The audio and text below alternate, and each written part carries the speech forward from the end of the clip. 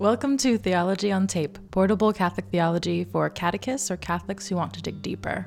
My name is Elizabeth, and I'm here with Shane. Hello. Hi. I need a new intro than just saying hello. This week we're talking about sin and confession. Mm-hmm. What's a focused way of looking at sin and confession? Well, it's really, really important. Everything's really important. Well, yeah, that's true. I know I said the Trinity is the most important doctrine.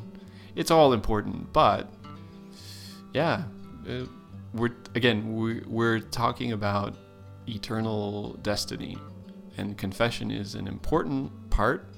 It's a plank of salvation to get where we need to go. So far too many Catholics, and most people know this, but Catholics don't go to confession, like hardly ever. Maybe I should have pulled up the numbers before this. I think it's like 90-something%. Yeah. This was a recent survey of Catholics who say they go to confession regularly. It's 2%. Oh, wow. Mm-hmm. So. Okay, so we're going to be going over why it's so important. Yeah, that's right. For our prayer, we have another psalm, Psalm 51. All right, let's pray. In the name of the Father, and the Son, and the Holy Spirit. Amen. Have mercy on me, O God, according to your steadfast love.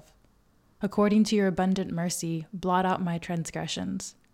Wash me thoroughly from my iniquity, and cleanse me from my sin.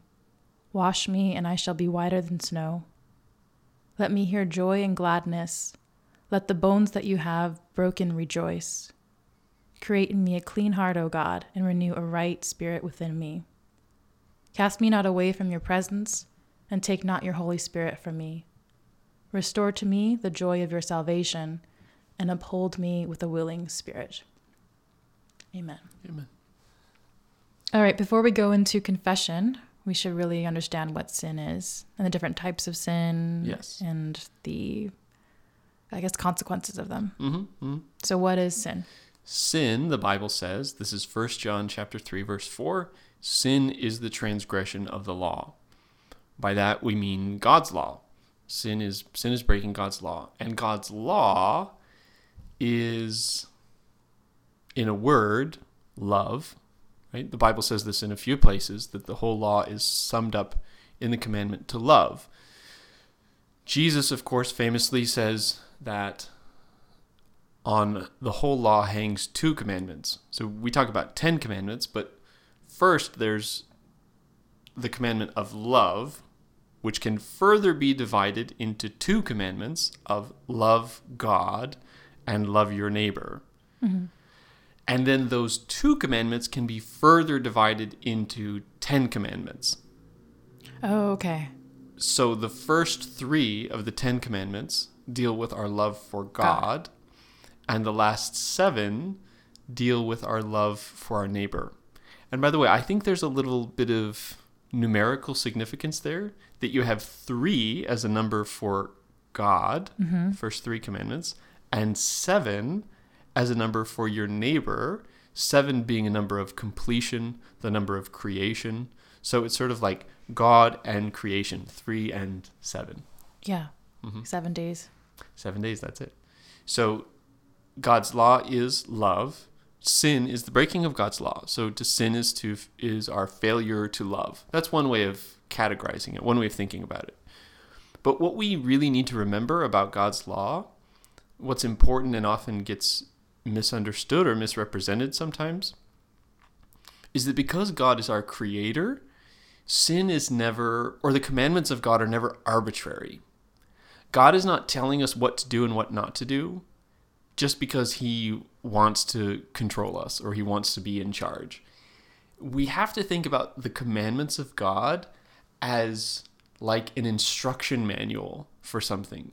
So when I read the manual to my car, I don't think, well, who is Ford to tell me how to use my car? No, they made it. Mm-hmm. They know how it's supposed to operate. So this book, these instructions are there to tell me how this will operate at its best. Mm-hmm. that's how we have to think about the commandments of God. That it's not God imposing arbitrary restrictions on us. If God tells us that we need to do something or that we need to not do something, it's for our sake, because that's how we're designed to be made. Like, you don't want to put water in your gasoline tank. It will do damage. It doesn't matter. Like, that's why it's there. So sin is a turning away from love. It's a breaking of God's law. And so it does harm to ourselves and to others. We've talked about this before, that the sins that we commit, like there could be, like if you're stealing something from someone, that can be like you can see the damage it does to someone or whatever. But there are other like hidden ways of damaging other people. And yes, exactly. And does that do damage to our souls or to their souls? Or yeah, that's what I want to talk about, because we have, especially in our modern world, we have a real tendency to only think about sin or anything is wrong. Like, if you just ask somebody on the street, like, what makes something wrong? Well, something is wrong if it hurts other people. That's part of our kind of American political philosophy that has sort of crept into our way of thinking about the world in a moral way. It doesn't hurt anybody. It doesn't hurt anybody. So that's always what we can say. It's like, well, it doesn't hurt anybody. Because that's the kind of philosophy that we want to live by. Like, well, as long as they're not hurting anybody else, then, you're free to do whatever you want. That, if it's not obvious, is not the Bible's position. But maybe it is. Maybe it's not obvious to people, because that's really what people believe. They really think that the only thing that's wrong is causing harm to other people. But that's a very shallow way of thinking about what's right and wrong. And as we get further into it, we will see why that's a lacking way of understanding something.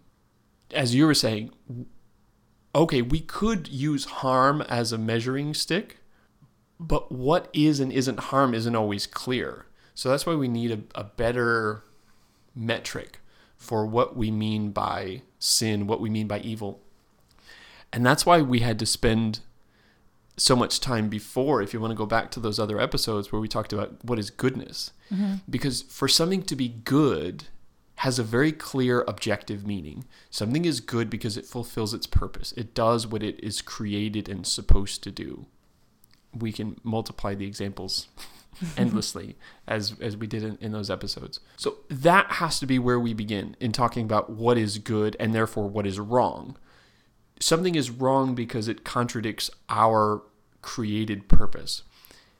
And as you're alluding to, when we sin, we do damage. If nothing else, we do damage to our souls. We may, in many circumstances, do damage to our bodies through sin. But if nothing else, we are definitely doing damage to our soul, because it's not how our soul was meant to operate. Yeah.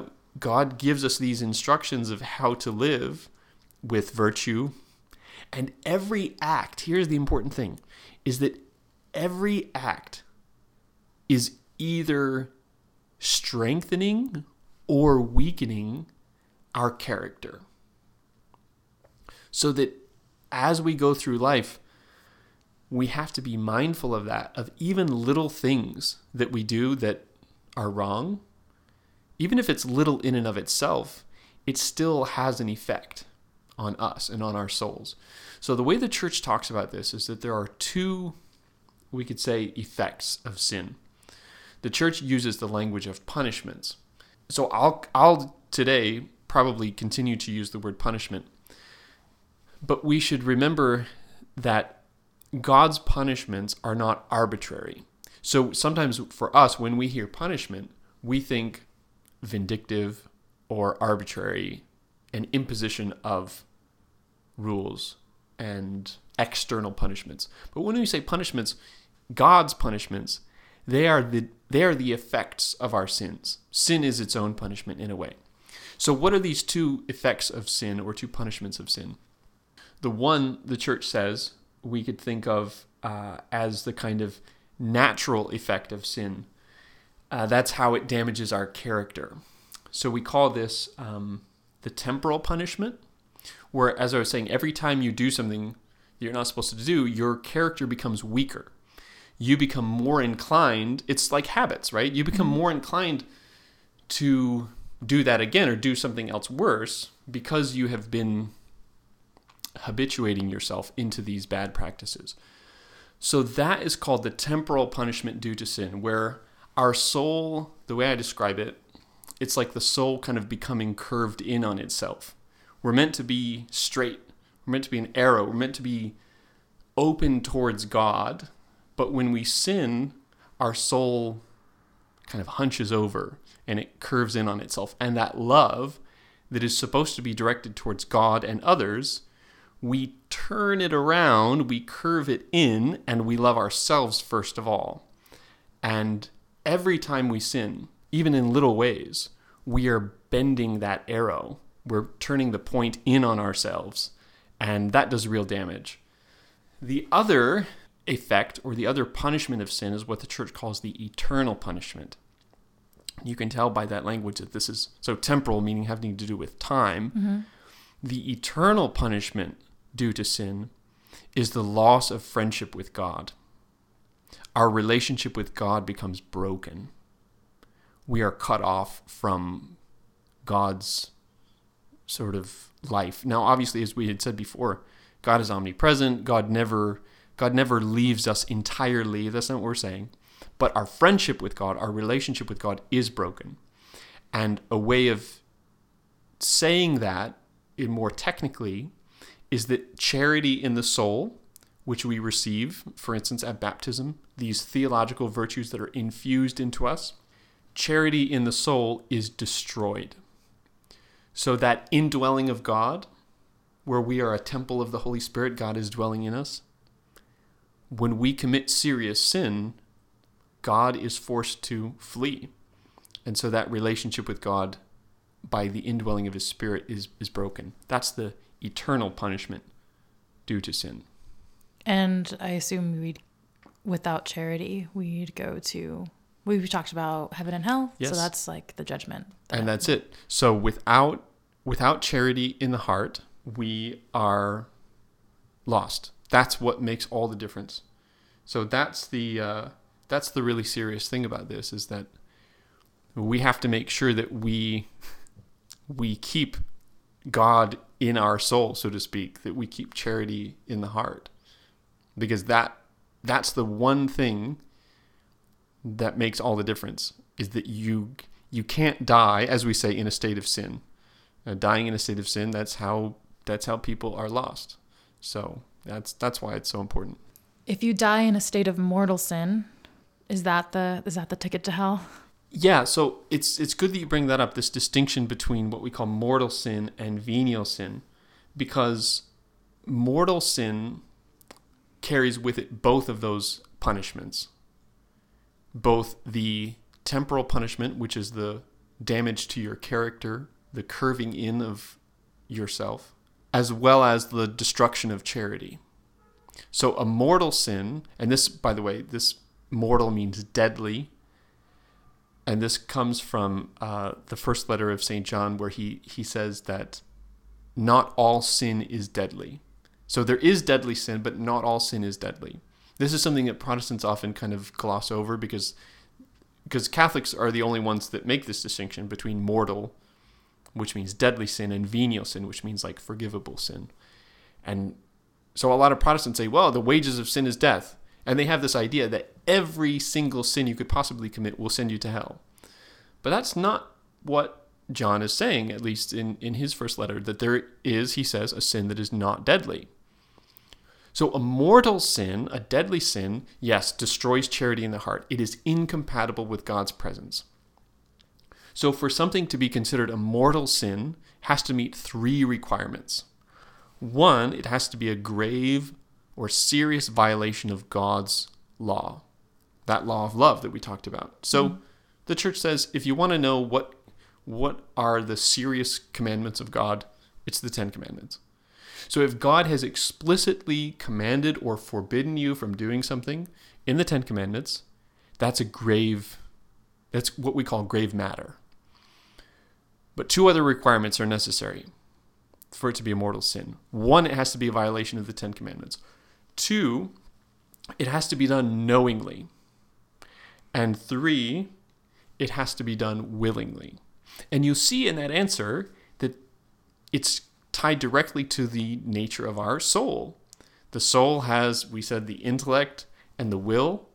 Both of those things have to cooperate in the sin for it to be really, truly a mortal sin. They're not done by accident. Yeah, It's exactly. something that you do intentionally. So it's something that you know that it's wrong and you freely, willingly choose to do it. So mortal sin has to be grave matter, has to be done knowingly, has to be done willingly. If it's not all three of those things, then it would be a venial sin. Mortal sin, we said then, has both the temporal and eternal punishment. So mortal sin destroys charity in the heart, and it also distorts our character. Venial sin, while it doesn't destroy charity in the heart, like God's Holy Spirit doesn't leave us when we commit these venial sins, but even those venial sins, they still carry a temporal punishment. And it makes sense why we would say that. So this is what the Catechism will say. Venial sin wounds charity. It doesn't destroy it, but it does wound it. Yeah. And it makes sense why we would say something like that, because, as we said, if you do something, even accidentally, even if it's a habit, say, that you're trying to stop, even when you do it unintentionally, it's still then reinforcing that habit. So you have still done some damage to yourself, even if it's not on the level of a mortal sin. And that's where something like penance will come in, is that we have these temporal effects of sin, these bad habits. And so the church recommends to us penance, which is to do good things like prayer or fasting or almsgiving. We do these good things, these acts of penance, to help straighten things out that our venial sins have bent. Okay. Through venial sin, our charity's wounded, and through mortal sin, our charity is lost. Yeah, that's right. And how do we get charity back?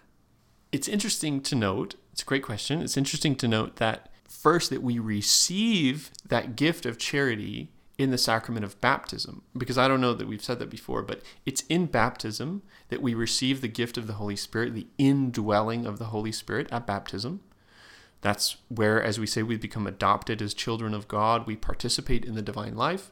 So baptism is where that virtue, that gift of God's indwelling, is first infused into our souls, and presumably stays there until we are of an age where we can commit mortal sin. And if we commit mortal sin, which we do, then it is lost. It's destroyed. Now remember, all of the work of your character is not destroyed just by one act. So even one sin, even a mortal sin, while it destroys charity in the heart, the work that you've done in terms of creating and shaping your character, that doesn't change by just one good or bad act. Now, it's enough for you to lose your salvation, because you have to have that connection with God in order to have eternal life. This is why the Bible makes such a big deal about the fact that we're not saved by our good works. It doesn't matter how good your character is if you don't have charity in your soul. That gift of God, the indwelling of the Holy Spirit. If you don't have that, you've got nothing. But people need to remember that the work that you do in creating good habits and forming your character, don't think that just because when you commit one mortal sin that everything is lost. I mean, you are in that moment in a state of sin, and that needs to be rectified, and we'll talk about how to do that in just a second. But I want to just clarify that point, that the work of your character is ongoing. So we have to be mindful of that, so that then when charity is restored, which is what happens in the sacrament of confession, obviously, that's where we're going. When that gift of charity is restored, the work continues of developing character. So I really want people to get that sense of this is a process. This is an ongoing thing. And while charity is a kind of light switch, either you have it or you don't, it's an on-off kind of thing. So, I mean, we have to avoid mortal sin at all costs for the sake of our eternal life. But I don't want people to be overwhelmed with discouragement by their sins because, again, it all adds up. We are working on our characters as a whole. So if you commit mortal sin, you lose that indwelling of the Holy Spirit. Get back to confession as soon as you can, and that will restore that, replenish your life, and you get back to work forming and shaping your character. All right, let's talk about confession then. Yes, let's get to it. Confession is a sacrament, meaning it is instituted by the Lord Jesus himself. We see this in John chapter 20, by the way, where Jesus says to his apostles on Easter Sunday, he says, as the Father has sent me, so I send you. Whoever sins you forgive, they are forgiven. And whoever sins you retain, they are retained.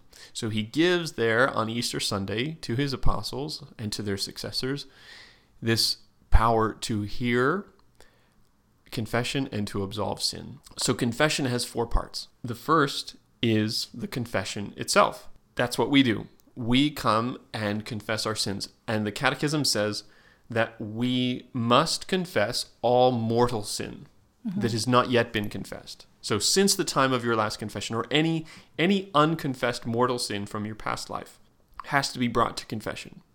If you retain or withhold a mortal sin in confession, it invalidates the whole thing.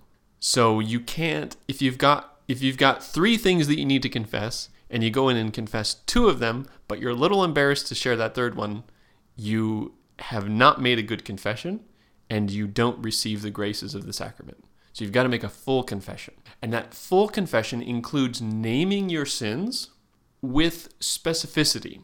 Now, this doesn't mean going in there and telling long stories about, well, I was talking to so-and-so, and this happened, and here's why. And because that's our tendency. I think people fall into that because they don't want to go to the priest and just say, I did this. Mm-hmm. They want to explain, well, yeah, but really it was like this, and this person did this first, and whatever. None of that matters. Get to the point. We're not confessing other people's sins. Confess your sins. Just name it. Name what it is. And only give the context that is necessary that would affect the gravity of the sin. So if I say that I lied, that's a sin. That's a mortal sin. But if I have lied to my parents, that is an even more serious sin. So confess the sin in name, or we say in kind. What kind of sin did you commit? And also in number. And this is where I always get weird looks. How many? I'm supposed to count how many times I've done something.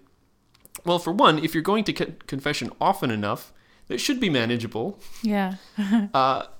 If you haven't been to confession in 10, 20, 30 years, which is true for many people, then you can summarize and say, I committed this sin once, dozens of times, hundreds of times, thousands of times, whatever the case may be.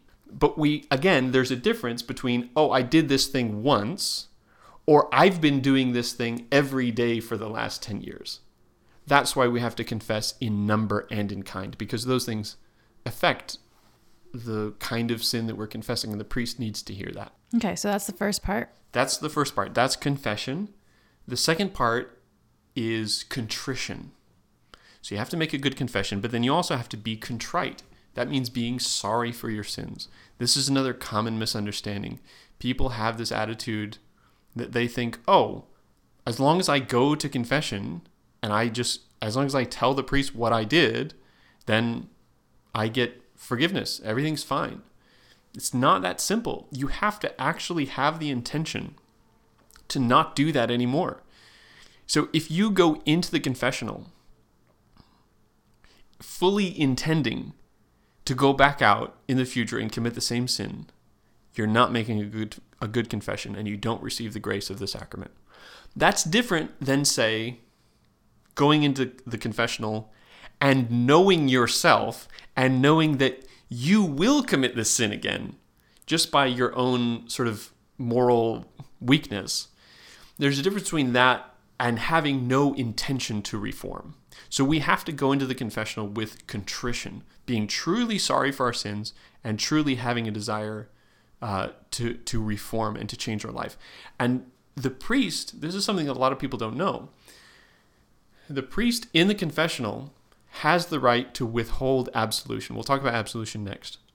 But the grace of the sacrament, if you go into the confessional, you make your confession, and if the priest can tell that you do not intend to reform your life, that you're not contrite, the priest can just dismiss you.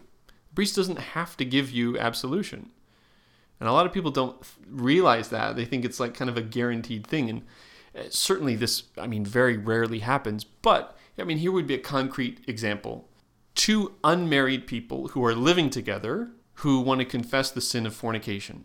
A good priest, a faithful priest, would say in that situation that you have to rectify that situation before you can receive absolution. Because you're living your life in such a way that you are not indicating any intention for reform. You're fully planning on doing that again. You're not, as we say, avoiding the near occasion of sin. So if you're living in such a way that is intrinsically sinful, you got to get out of that situation before you can make a good confession. What's the difference between contrition and attrition before we go to absolution? Sometimes we hear this term attrition versus contrition. It's another way of talking about a distinction that the church makes between perfect and imperfect contrition. So perfect contrition is when we are sorry for our sins because of our love for God. That's perfect contrition. Imperfect contrition, also called attrition, is when we are sorry for our sins because of its effects. For instance, that we fear hell, that we desire heaven, or any other reason like that in between. That's why in the typical act of contrition, at least the one that I use, we say, I'm heartily sorry for having offended thee, my God, and I detest all my sins because of thy just punishments, but most of all because they offend thee, my God, who art all good and deserving of all my love. So you can see there's 2 different reasons why we're sorry. I'm sorry for my sins because of God's punishments, but I'm also sorry because I've offended God who I love. And we want to move towards perfect contrition. Is having just simply like the imperfect contrition, does that also negate the confession? No, that's great. It's a great question. Imperfect contrition is sufficient for a good confession. So if it's just fear of hell that's driving you to the confessional, it's good enough. At least you're there. We've got the 4 parts of confession. First one was confession. Second one was contrition. Third is absolution. This is what the priest does. So the confession, the contrition, that's what we bring. The priest gives absolution. And just like in the sacrament of the Eucharist, the words are the most important thing. The words are the form of the sacrament. So just as when the priest holds the host in his hand and he says, this is my body, he is speaking in persona Christi. He's speaking in the person of Christ. So when the priest says, this is my body, that is Jesus speaking through the priest. Similarly, in confession, the priest shifts his language to the first person. And this is why he says, I absolve you from your sins. That I is not Father John or Father Bob or whoever. I absolve you of your sins are words spoken in persona Christi. That's the heart of the sacrament right there. That's where the grace happens, is in speaking those words. So in the same way, in the transubstantiation of the Eucharist, happens when the priest speaks those words. Your absolution occurs when the priest says, I absolve you of your sins. Those are the words of the sacrament. Everything he says before that, after that, the priest has the right to change it. But this is important for people to know. If the priest in the confessional, if your priest says something like, God forgives you from your sins, or God forgives you of your sins, you need to say, excuse me, Father. Use the traditional formula. I absolve you from your sins. Those are the 6 words that you need to hear. Or in Latin, ego te absolvo, right? I absolve you. That's what you need to hear. I guess it would help if you went into the confessional formally and did the top of the confessional, like, forgive me, Father, for I have sinned. It has been just creating the process, like, as formal as you can do. Yeah, that's honestly, and we didn't even touch on that, the beginning. That's another part of the thing is to, it's not a necessary component of it, but the way like confessing in number and kind, that's necessary. But another thing that the priest should want to know is how long has it been since your last confession? The other things that could affect your confession would be your state of life. I'm married, I'm single, or whatever. That can have an effect on the implications of what you're confessing. But yeah, all of that being said, that's why I really prefer, and I think it's important for confessions to be maybe a little more formal by the book. Maybe some of that's my personality, but it's also just been like dramatized, like the way we've seen it in movies. Like, it's just, you cut to a person in a confessional, and they're telling it's a therapy session, and the father just like, okay, my child. How many times have we seen that? Like, I can think of like 70s movies. Yes, exactly. So the confessional is not a place to go in there and chat. Sometimes, and I don't know, a lot of us have had this experience, but you're waiting in line for confession and somebody's in there for 20 minutes. Mm-hmm. There's no reason for that. If you've got that, if you need an appointment with the priest, make an appointment with the priest. But even if you're my goodness, but you've made a general confession. Yeah. A general confession is when you confess all of the sins of your past life. I, of course, had to do that coming into the church because I was baptized as a Protestant when I was 12, and I came into the church at, 30? So I had all my sins to confess from 12 to 30.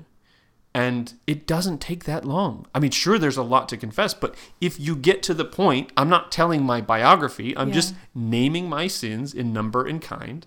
Writing it down. Reading. Of course, writing it down, that helps. But yeah, just cut the chit chat. Maybe that's a little harsh, but because to be fair, it's really helpful when the priest gives you a little bit of feedback. I think we all like that. Mm-hmm. When the priest is actually listening to what you're saying and gives you some encouragement or maybe some advice of what to do and how to better live your life, that's great. But again, the 20-minute stuff, I don't know what's going on in there in those 20-minute confessions because I've never been in one. So I don't know if it's the priest or the confessee or the confessor, but just name your sins in number and kind, and that's what you're there for. Okay. So that's confession, contrition, absolution, and the last one, you know what it is? Penance. Okay, so the priest will assign you some penance to carry out after you leave the confessional. Now, again, because it's one of these 4 essential parts of the sacrament, if you deliberately don't do your penance, you don't receive the grace of the sacrament. Your confession is invalidated if you deliberately say, no, that's not a good penance. It's too hard. It's too easy. Either way, if you don't do it intentionally, if you forget, that's one thing, but you don't have any reason to forget. Just do it right then and there. Right then and there? What if you walk away? Yeah, I understand. We can't always, and sometimes the priest will give you penance of take somebody out to dinner or something like that. I don't know. I got that as a penance once, but oh wow, that's a good one. Well, maybe it was like do something nice for somebody. So maybe I just thought like I'll buy somebody lunch.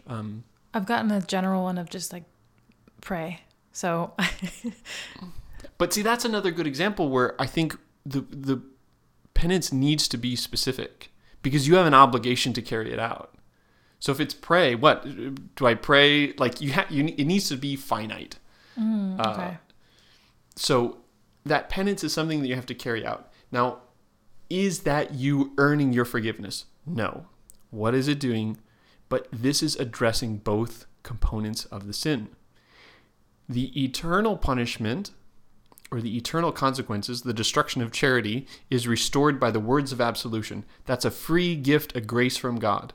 But the damage that's done to your character still needs to be restored. So remember, mortal sin carries with it both of those effects. So in order to offset or to kind of rectify the damage that we've done to our souls by our sins, we do acts of penance, prayer, fasting, almsgiving, to set things right and to help continue the process of purification. Because even if we are forgiven, our character still remains the way it is. That's not magic. That takes time and it takes effort, and that's what penance is there for, is to help us begin that process of straightening out our lives. Gotta go confess. Bye. Well, yeah, in reality, that is the takeaway, is go to confession. Go to confession as often as you need to. Make a good examination of conscience. In the coming weeks, we're going to go through each of the 10 commandments and talk about what are the sins that are associated with these commandments. But go to confession. Go regularly. I would say, as a good rule of thumb, go at least once a month. Even if there's not some one huge thing, you just go as a kind of maintenance. So you confess all your mortal sins are necessary to confess, but confessing venial sins is also acceptable and good and helpful. Because a lot of times I think, don't even maybe know is this really a mortal sin or is this a venial sin? I say err on the side of caution. If it's something is on your conscience, if something is on your heart, take it to confession as soon as possible. That's it. Thank you. Thank you. All right, we try to cover as much as we could on one episode about sin and confession. So if you have any questions, please feel free to reach out at theologyontape@gmail.com and follow us on Spotify, Apple Podcasts, Google Podcasts, and share and rate the show. That'd be great. And thank you for listening. The mascot got ejected. It was a Dodgers game. Yeah, Tommy Lasorda, Phil the Fanatic. That's like a big thing, right? It's so funny because he's really annoying anyway. I think it's funny that when it goes, like, when you get past the 9th inning, that he puts pajamas on. That's such a nice touch. So he's out there like trying to sleep on top of the dugout.